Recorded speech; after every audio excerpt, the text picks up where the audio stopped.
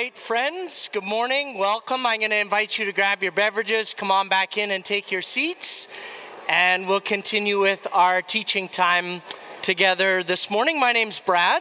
I'm part of the teaching and leadership team here at Jericho Ridge, and I know some of you do not want to hear this, but in just over 1 week, you're going back to school. So that means that there's a variety of responses to that. Some of you are feverishly color coding and organizing your lives, putting things into your calendar, trying to get sorted, all of those things, buying backpacks and markers. Others of you are living in blissful ignorance, just hoping this will go away or that someone else will solve this problem for you. And others of you are like, I have been there and done that. I do not interested in participating in all of these back-to-school shenanigans anymore. I can remember when our kids were young and they started back into school. And as a parent, you kind of want to know like what's going on at school, how things are going, right? When you get into a new classroom. So one of the teachers that we had devised a little system, and she would send home a little sticker every day that would give us an indicator as to how things had gone. So smiley face sticker meant thumbs up, things had been great that day, all good. So if another sticker came home, any other sticker that was neutral, not a smiley face, but just a sticker of some kind, it meant there'd been some unevenness to the day. A little bit was good, a little bit needed some improvement. And then as a parent, you open up the little calendar thing and it was a dreadful moment to see if the frowny face sticker came home because it was a bad day and some kind of action needed to be taken. So at Jericho, this summer, we've been going through the Old Testament book of 2 Kings. And in the book of 2 Kings, as we've studied it, we've been doing this to get a better sense of the story that God is telling and living out through the ancient people of Israel and Palestine and how that touches and impacts our lives. And we've gone through an endless list of kings that we've studied, so much so that sometimes their names are similar or they acted in similar ways, and so it can get a little bit blurry for you. And as the writer of Kings gives us their stories, each king gets a character assessment. So it's like they get a little sticker. They get a smiley face sticker if they were a good king and their behavior was up. And most of the kings, though, in the book get a frowny face sticker because their behaviors were very poor. And in fact, they led their people away from loving God and loving others well. And you can see there, it's quite a long list of kings in the book. And we're almost at the end. Next weekend's the final king. And you can already see none of them get smiley faces after today, just so you know. And we are today, though, in a story in 2 Kings chapter 22. And it's the story of a king named Josiah. And so I want you to get an overview of why Josiah gets a smiley face and watch this short video. God's masterpiece, Josiah. This is Josiah. Hello. Josiah became king of Israel when he was only 8 years old. Yep. Now the country of Israel had a very long line of kings who did many bad things, including Josiah's father and grandfather. These kings did not follow after God, and they ignored his commandments and his law. But when Josiah became king, he did what God wanted him to, and followed the example of King David. Yeah! 18 years after Josiah became king, he sent one of his court secretary, Shaphan, to God's temple. Thank you. Many of the kings before Josiah did not take good care of God's house, so it was in need of repair. While they're in the temple, Hilkiah, the high priest, said to Shaphan, Hey! I have found the book of the law in the Lord's temple. So Shaphan took the scroll back to King Josiah and read it to him. When Josiah heard what was in the book, he was greatly upset Oh no! because the people of Israel were not doing the things that God asked him to do, and Josiah knew that God must be angry with Israel for not obeying his commandments. Josiah gathered together all the people of Israel to the temple Listen to that. and read the entire book of the covenant to them.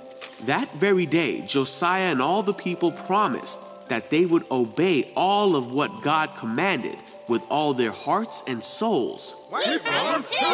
Josiah went on to help Israel become a people fully committed to God. He tore down all the other temples and the idols that they had set up. He got rid of all the people who were doing bad things all throughout Israel. And he did all that was commanded in God's book. Never before had there been a king like Josiah who turned to the Lord with all his heart and soul and strength, obeying all the laws of Moses. And there has never been a king like him since.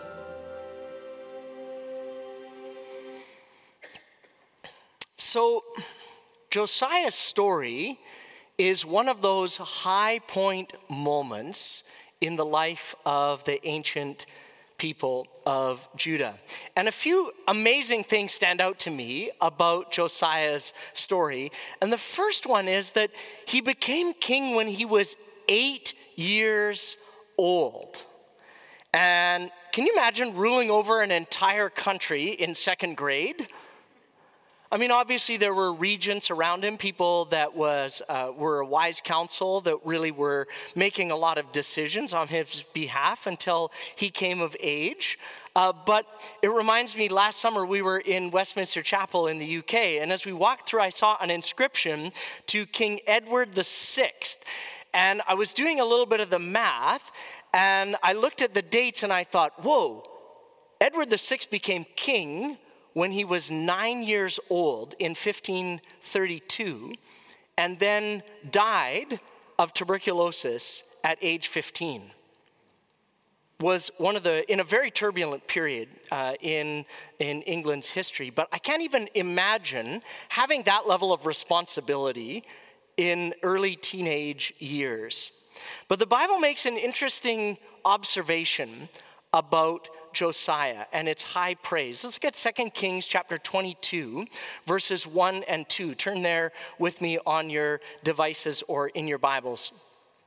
It says that verse 1 of 2 Kings 22, Josiah was 8 years old when he became king, and he reigned in Jerusalem for 31 years. His mother was Jedediah, the daughter of Abadiah from Bozkath, and he did what was pleasing in the Lord's sight. He followed the example of his ancestor David. He did not turn away from doing what was right. So this is unique. Amongst all of the kings that we've studied, he's a unique young man with a passion and a heart to seek God and to do what is just and right. And it says that in 2 Chronicles, where the parallel account of his life is found, in 2 Chronicles 34, verse 3, that even as a young boy, Josiah purposed in his heart to seek God with all of his heart and mind and strength. 2 Chronicles 34, 3 says, while he was still young, Josiah began to seek the God of his ancestor David. And that struck me because not this last week, but the week before, our family was up at Camp Bob, and I was speaking at a teen camp. And one of the things that I was doing at teen camp was just relating some of the stories of my teenage years, and I was reminded again about how far away from God that I had walked at certain periods of my life. And yet here Josiah is a young man who is at an age of 8 and through his early teen years, he purposes in his heart to seek the Lord in his youth. And so many times when I talk to people or I hear people talk, they'll say things like, well, you know, Brad, that religion thing sounds all fine and good, but right now, in my youth, what I want to do is just do what I want. And I'm going to party hard. I'm going to do whatever. When I get a little bit older, I'll settle down and I'll do some repenting. I'll turn back to God. That was the story of my own parents, in fact. When they were teenagers, they said, you know what, we want nothing to do with God and religion. And then in their midlife, they came back to exploring faith. And for them, as they reflected on that, they saw it as a real window of time that they're quite sorrowful about, because then it made it more difficult for them to really equip and strengthen us as their kids in faith. And their counsel to us was, hey, don't repeat some of the mistakes that we made walking away from God when we were young. Because this has the potential for you to miss out on the development of a strong and stable foundation that can pay dividends for your whole life long. Because one of the things that I think we need to speak out in this community and remind ourselves of is that children and young people can have a vibrant and deep and meaningful relationship and encounter with God. That's not just reserved for adults. When you are a child, when you are a young person, you can have a meaningful encounter and a relationship with Jesus. See, at Jericho, we're not simply content to just say, okay, well, we'll focus our ministry on adults. And kids and youth, that's kind of like an add-on. If we get around to it, we'll think about it. I love that about our staff team composition. Jenna sees her job as helping kids develop a more passionate and informed and clear sense of God's love for them and for others. So she and the kids at the Ridge teams are not just babysitting so that you as an adult can listen to sermons. They're passionate about helping cultivate faith in kids' lives. Mike, our youth pastor, he's talked a little bit about the events that they do, but if you get to know Mike, one of the things that I appreciate about him is his teaching gift, and he's passionate about teaching young people what God is like and how to live a life that's open to saying yes to God. Mike was teaching our young people this last year in Source about prayer and about listening to God. What does that look like? How do you do it? Different prayer practices from history in that Source environment as a way of developing a foundation and helping young people learn how to hear from God. So I want to say this as clearly as I can. Our goal of faith development here at Jericho is not to entertain your children and your youth or to run super awesome programs for your family. If you need that and want that, there are lots of churches who that is the underlying dynamic that's going on, and we can help you find one of those churches. But for us at Jericho, we are not here to run programs. We are here to partner with you, if you're a parent, in giving kids and youth a lifelong running start at a relationship with God. Amen. That's what we're trying to do. We're here to partner with the work of the Holy Spirit to help kids and teens find and follow Jesus and provide age-appropriate discipleship environments for them to know Jesus, learn from the Bible, learn how to pray, learn how to build friendships, be part of God's mission by loving their neighbors and loving themselves. That's what we're about. And so we have environments that do that, but they are not designed just to put in time until kids and youth get to some magical age where then they can really get it. We want to give them the best running start at a lifelong relationship with God. Josiah started when he was young. And so let me challenge you, if you are a parent of a child or a teen, it can be really easy to take the path of least resistance and just to stay home every time your kid didn't love the craft last week or isn't super stoked about the activity that's going on in youth. But one of my jobs as a parent is to help guide and nurture my kids in the best way that I can to a vibrant relationship with Jesus and their spiritual development. And I can't do that alone. I need support and help and assistance from other people. And so I need to put them in environments where they can be developed and grow and hear truth taught. And so if you choose as a parent to kind of opt in and opt out whenever you want, and whenever you or your kids are not feeling it, this can result in significant gaps in their spiritual development. So consistency is one of the key factors here. And so as a parent or as a grandparent, how intentional are you at ensuring consistent spiritual development in the life of your kids or the life of your grandkids? Now, there's no magic here. Just because you force them to come to something is not going to automatically result in wonderful things in their life. But I'm just saying that a level of consistency is important to try and develop and give them the best chance that they can as they grow in their spiritual development. Because already at age 8 and then already again at age 16, the text is saying Josiah had a heart and a passion and a love for God that was noticeable and notable. It was smiley face awesome, in fact. And that's what I want for my kids. And that's what I want for your kids. I don't want them to miss out on learning to love God at a young age.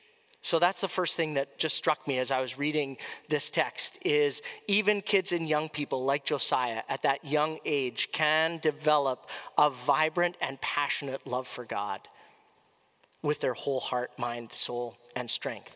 And as Josiah does that, and as he grows, he starts to realize then that there's a problem around him with the spiritual climate in the nation. His father and his grandfather, we saw in that short video, had led the people away from following God.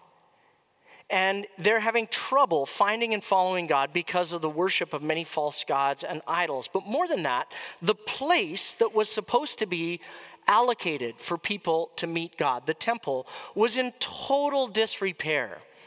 It had been left alone for almost 7 dynasties of kings. And so it was not in good shape. There were idols even set up right in the temple that were obstructing and preventing people from worshiping in it. So Josiah does what needs to be done. He puts a little box out and he begins a little capital campaign program.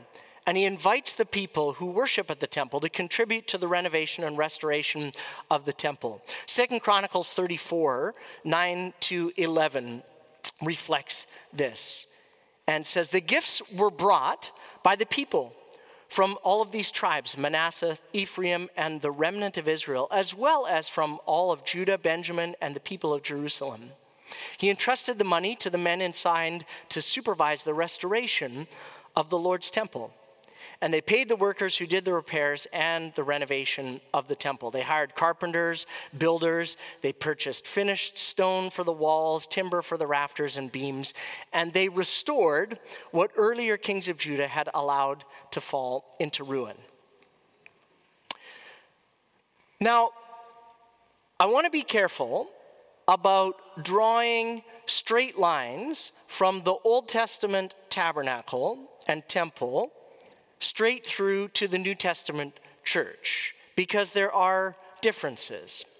But I do want to say something about Josiah's strategy here, because he looks around him and he realizes, well, something needs to be done. And I don't know what options he considered. Maybe his advisors said, you should just fund it out of the royal treasury. I don't know.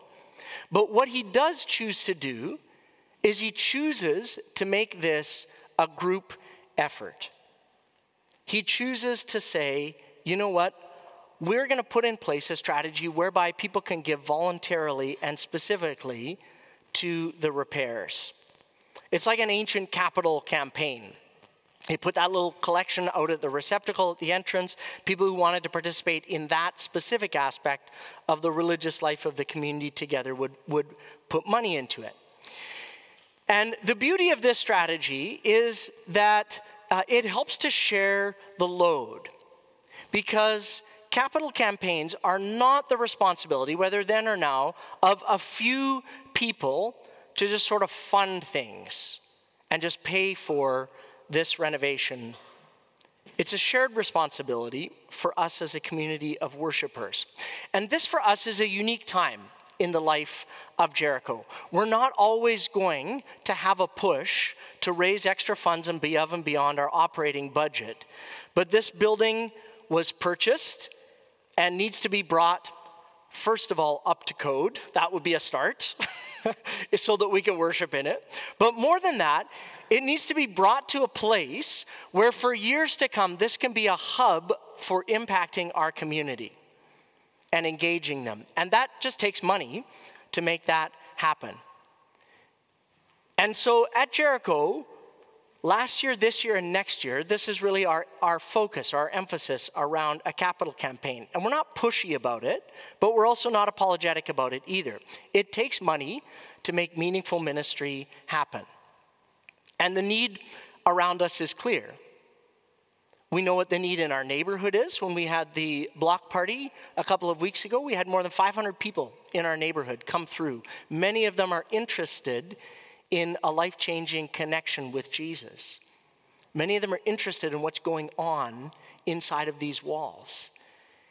And so the need in our neighborhoods to provide a space for them to connect with God is clear.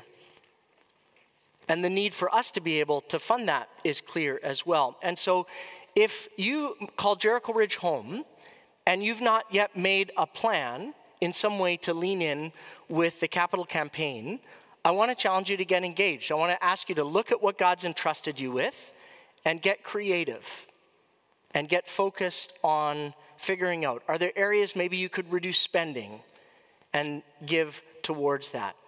When we bought the building last year, it was a big push and a big stretch for us. The building purchase was just over $8 million. And then we've got to renovate it on top of that. And so for us, that's a big hill to climb. And so what we did is we just broke that down and said each year, last year, this year, and next year, we're committed to raising $241,743.50 in this calendar year and then next calendar year as well. And that's towards funding the purchase. And so we just want to keep you in the loop about that's a fixed commitment that we've made in order to move forward in this together and accomplish the things that we want. And Meg and I have made a commitment to what we believe we can give each year. And for us, it's a number that's really stretching us. It's above and beyond our regular giving and tithing. And tithing is that term where in the scriptures it talks about a tenth, or giving God 10% of your income for God's work in the world. And for us, we're aiming over this year and next year to go above and beyond that and try to give away just shy of 20% of our income this year and next year. And it's causing us to make some different choices than we might otherwise make. And it's really stretching. And I don't say this to sort of somehow toot our own horn as a family. There's many people that I talk to at Jericho that are making significant sacrifices in this season around funding this ministry. What I am saying is that we're all in this together. And so our commitment to each other and what the leadership team and I expect is that those who call Jericho Ridge home would find a way to contribute as they are able and as God puts it in your hearts towards the capital campaign. And that's one of the things that I'm learning in this process is that this actually isn't about the money. It's stretching faith in me and in our leadership team. And so what I'm discovering is that capital campaign projects are actually spiritual projects as much as they are structural projects. Because this is stretching our faith as a community. It's growing our collective faith. It's forging something unique in us together as a church. This is doing something in the spiritual life of our community as we trust God and step out in faith in this way.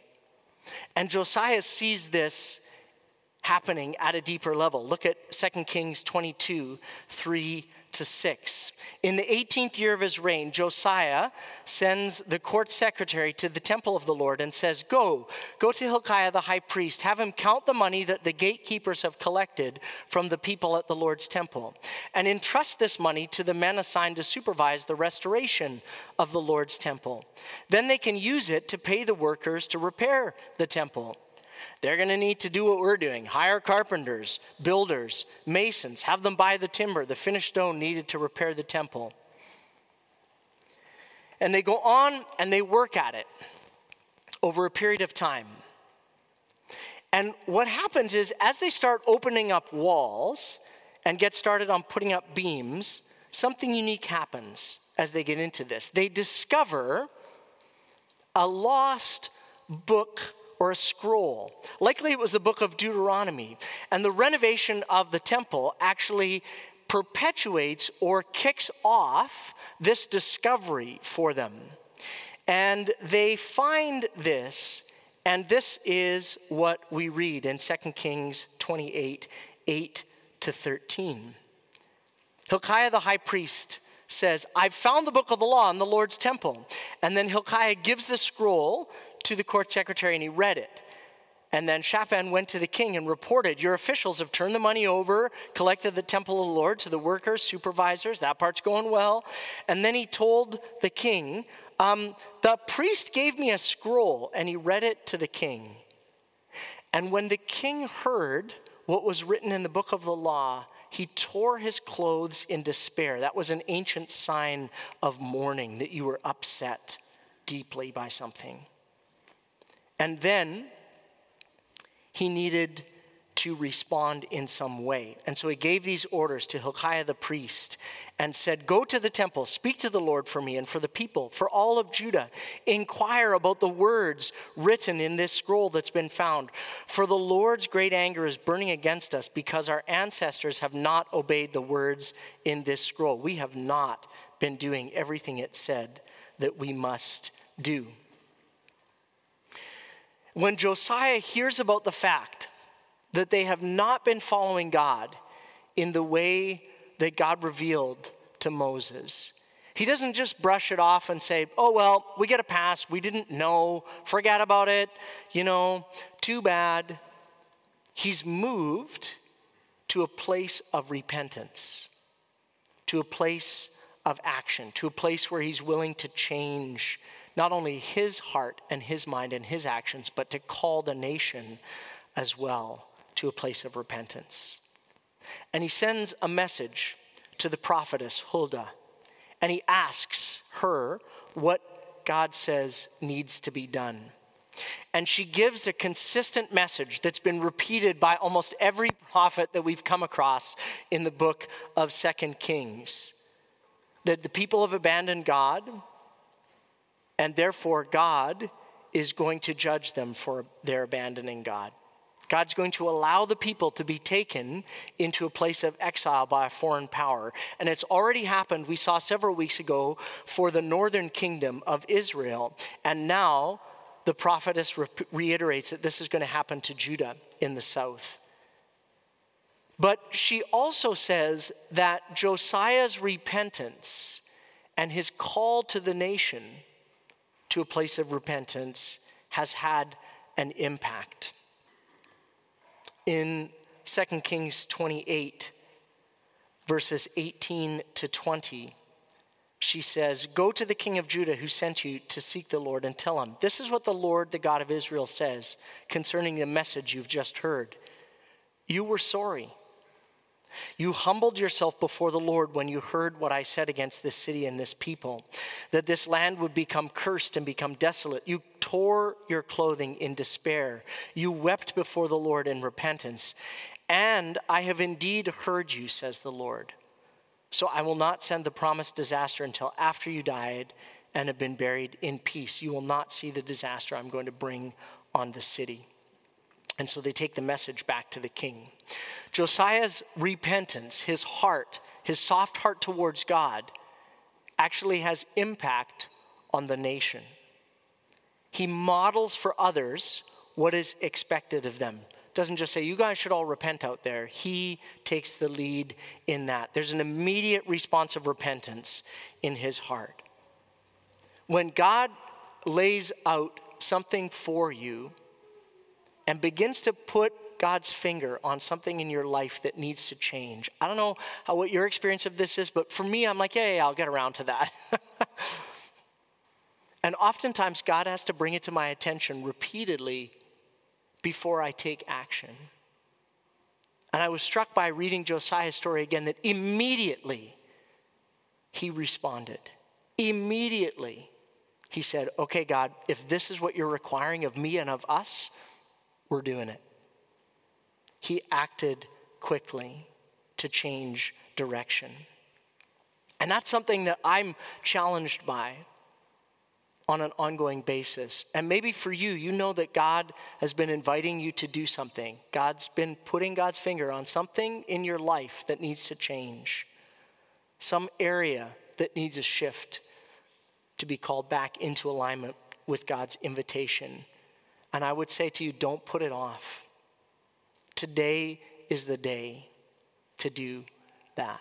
Whatever it is, to walk in repentance and in obedience. Maybe for you, you've never made that commitment to be part of God's family. And you've heard it a couple times, an invitation to salvation, and you've said, yeah, I'll get around to that. Today is the day. Do not harden your heart. When God speaks to you, it's like that gentle churning sometimes in your spirit that you just know that that's God's invitation. Say yes to that. Don't put it off any longer. Today might be the day for you to get right with God, maybe for the first time. And you do that by praying and saying, God, I acknowledge you are who you say you are, that you sent Jesus to pay for my sins, that I could be in a right relationship with you. I want to respond in repentance and in obedience. When God's law became clear to Josiah and became clear to the people, that was their first move, was to repentance. Don't keep living in denial or put it off. Today is the day to act, just like Josiah did. And what becomes clear to Josiah and to the priests and to those that are advising him is that they have not been following God's outline around worship. And so he institutes massive religious reforms where he calls the nation together and they read about God's law and they recommit to the covenant together. And the renovated space at the temple actually allows them to do this and allows Passover to be celebrated. And the text says, this hasn't happened in this way since the days of the prophet Samuel. It was a massive turning point in the life of that nation at that time.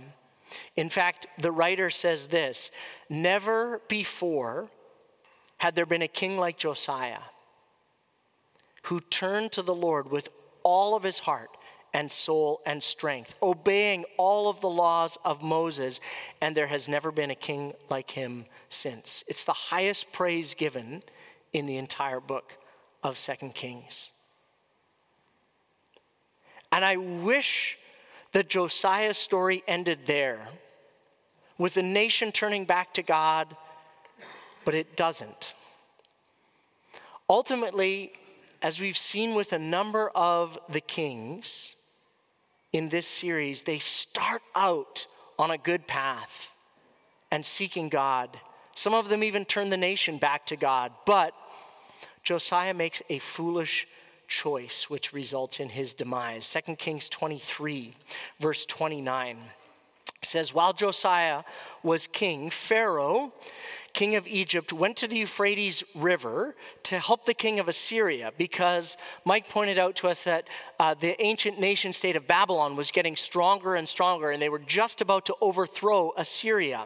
And so Egypt comes up to help. And so in order to get to there, they have to go right through Judah. And so King Josiah and his army march out to fight against him. Josiah has no business fighting against Pharaoh because Josiah's already underneath Assyria. So Pharaoh's going to help the guy who's already in charge. So Josiah doesn't need to fight him. And in fact, Pharaoh says that to Josiah. You have no business with me, I have no business with you. In fact, the writer of Chronicles says that God gave Pharaoh that assignment, to go. And Josiah pays no attention to this whatsoever. And so he rides out to fight against him. And he disguises himself as a common soldier. And Pharaoh's archers hit him in his chariot and kill him when they meet at a battle of Megiddo. It's a tragic end to an amazing life. All of these good things that he did, and this one choice that he makes to persist in this. And we don't know why. We don't know whether it was arrogance. We don't know what he was thinking meddling in this conflict. Was he being rash? We don't know. We do know clearly he did not have a dog in this fight. And so it was unwise for him to go into this experience, but he chooses to get involved anyways. And this might be one of those times where you say, Brad, what in the world does this have to do with me? I'm not going to war anytime soon, but maybe not in person, but one thing I see all the time is people going into battle with their words, and I see it online time after time. In people inserting themselves into arguments where you're not needed and you're not invited, and just rashly jumping into the fray of somebody else's fight. 2 Timothy 2:23 says, do not get involved in foolish, ignorant arguments that only start fights. Stay out of it. Don't get involved. Especially Josiah, who knew and had sought God for so long in his life. And then as he gets older, in moments of weakness, he compromises and needlessly inserts himself where he's not needed. And he gets involved in a conflict that isn't his. And so he finishes on a low point, even though the assessment still gets a smiley face. Anne-Marie and the worship team are going to come and lead us in songs of response. And as they do, I want to just invite us to reflect about our own lives and reflect a little bit on areas of our lives. Maybe an area that you need to work on. Maybe it's an area that God's been speaking to you about for a while in your own life. And for you, you've kind of put it off and you've said, you know what, I'll get to that later. Maybe today is the day that you need to do that. Maybe it's an area of consistency in your walk with God, or maybe in your parenting. Maybe it's an area that you've started and stopped. And maybe God is inviting you to step into a deeper place of trusting God. Maybe it's in the area of your finances and saying, you know what, I'm going to step out in faith and I'm going to engage here at Jericho in this season that we're in and take a risk and ask God to bless me. Maybe you're engaged in a specific conflict situation that's not yours to be in, and you need some wisdom to extricate yourself from that. One of the reasons why we always provide response time at the end of each of our gatherings is for you to just have that time with God. Instead of just hearing something intellectually, processing and then rushing out to lunch, to actually cultivate a spirit of not just responding to God in your head, but also in your heart, and responding maybe in other ways as well. It's why we always have our prayer team available at the back, and Wally and Curtis and others will be available. They have the name tags on. If there's something that we can pray with you about in your life, we would love to do that today. And so Anne-Marie and the team are going to lead us in songs that invite us to respond to God in faith and in obedience. And you're invited to either stand or sit or kneel as you're led and as you're able. And also make sure you take advantage of our prayer team at the back as well. Let's respond to God.